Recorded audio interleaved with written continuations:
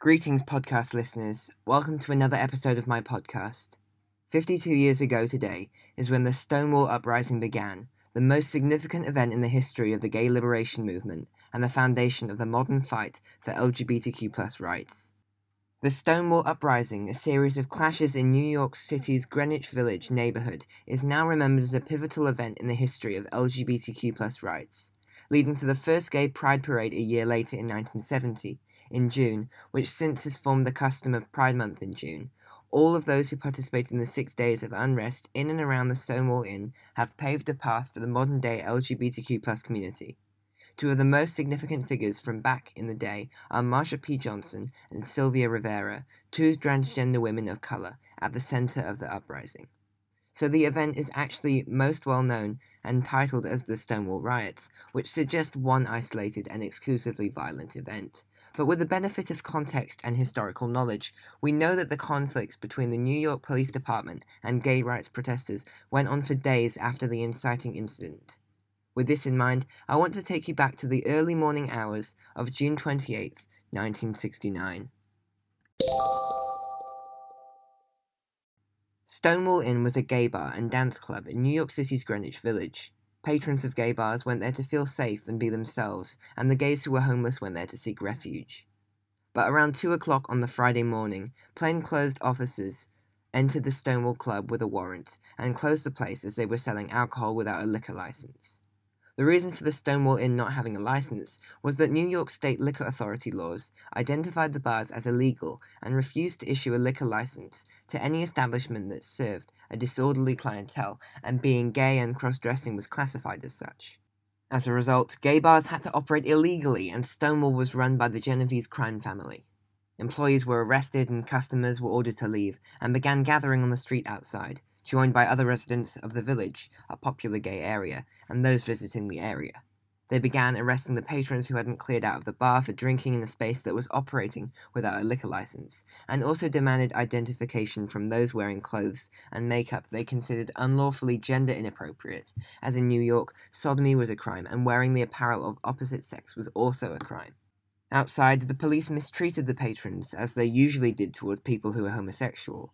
This was not the first time that the police had raided Stonewall, and every gay bar across New York City had experienced raids at some point, but as the events unfolded, it became clear that this situation was somewhat unique. The police were criticized by the visitors of Stonewall, residents, and straight onlookers, and the crowd of people that had gathered first began throwing pennies at the police, then beer cans, rocks, and even parking meters, leading to the police seeking refuge inside the bar, barricading themselves inside, and calling for backup. The barricade was set on fire with the police still inside the bar, and they had to use a hose to put out the fire. The first night was participated in by almost 1,000 demonstrators, and several hundred police who also involved after reinforcements were called.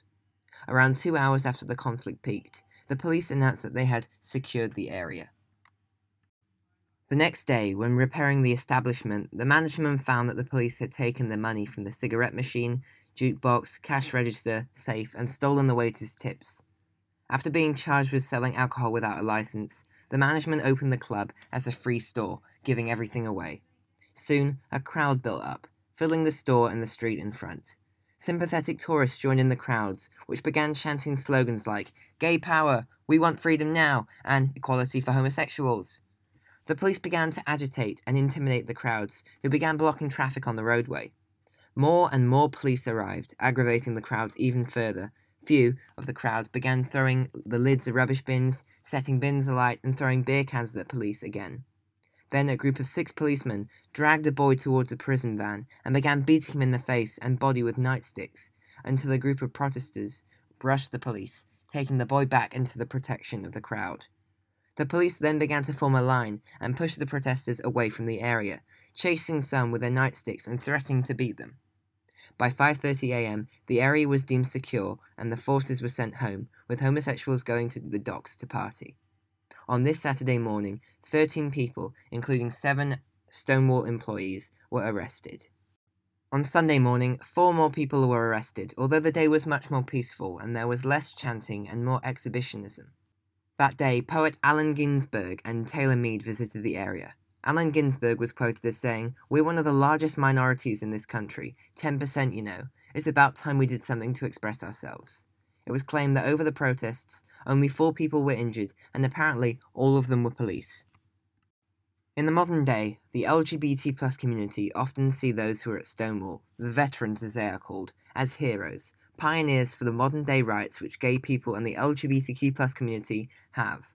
On that first night, Stonewall was filled with drag queens, hustlers, stragglers, older men and younger men. The uprising was led by prominent activists, Marsha P. Johnson and Sylvia Rivera, who were trans women of color. Johnson was one of the first at the bar to resist police intimidation, and Rivera is rumored to have been the first to throw a bottle. The riot sparked an entire civil rights movement, and the reason why we celebrate Pride Month as June is because of the riots and the activism by Marsha P. Johnson and Sylvia Rivera. Also, they are one of the most important reasons for the Pride Progress flag to include black and brown, to represent the significant and massive, basically, contribution of the black trans women towards LGBT rights today. Many have said that without Marsha P. Johnson and Sylvia Rivera's activism and strength, the LGBTQ+ community would not have the rights that we have today. Marsha P. Johnson, who was a drag queen, said that she chose to go to Stonewall as people did not get arrested there. Marsha, along with other drag queens, had been spending years being arrested by the police for dressing up in other gay bars.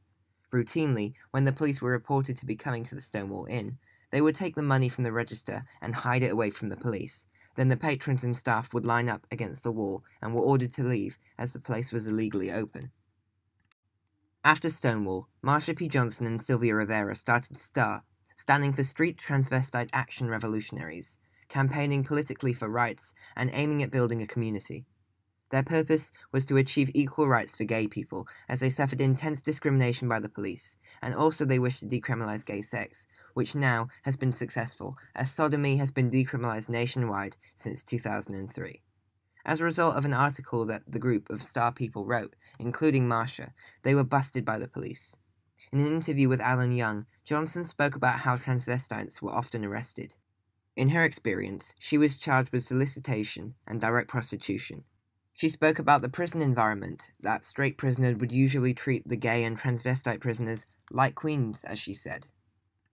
Sadly, Rivera died at the age of 50 on February 19, 2002, as a result of complications due to liver cancer. In the newspaper The Village Voice, activist Ricky Wilshins said that, in many ways, Sylvia was the Rosa Parks of the modern transgender movement. Marsha P. Johnson, meanwhile, died on July 6, 1992, at the age of 46. Initially, Johnson's death was ruled a suicide, but in December 2002, a police investigation ruled in Johnson's cause of death, being reclassified from suicide to undetermined, and since then, her case has been reopened a number of times as a possible homicide, but no suspects were arrested. To honour the two activists, monuments are expected to be unveiled this year at Greenwich Village, near the site of the Stonewall Club. These monuments of Johnson and Rivera are set to be the first in the world to honour transgender activists. Thank you for listening to another episode of my podcast. Please share this episode with your family and friends in order to spread an LGBTQ+ education. Well, at least to the best extent that I can do. And subscribe to be notified of the next episode's release. Hope you enjoyed the episode. Bye!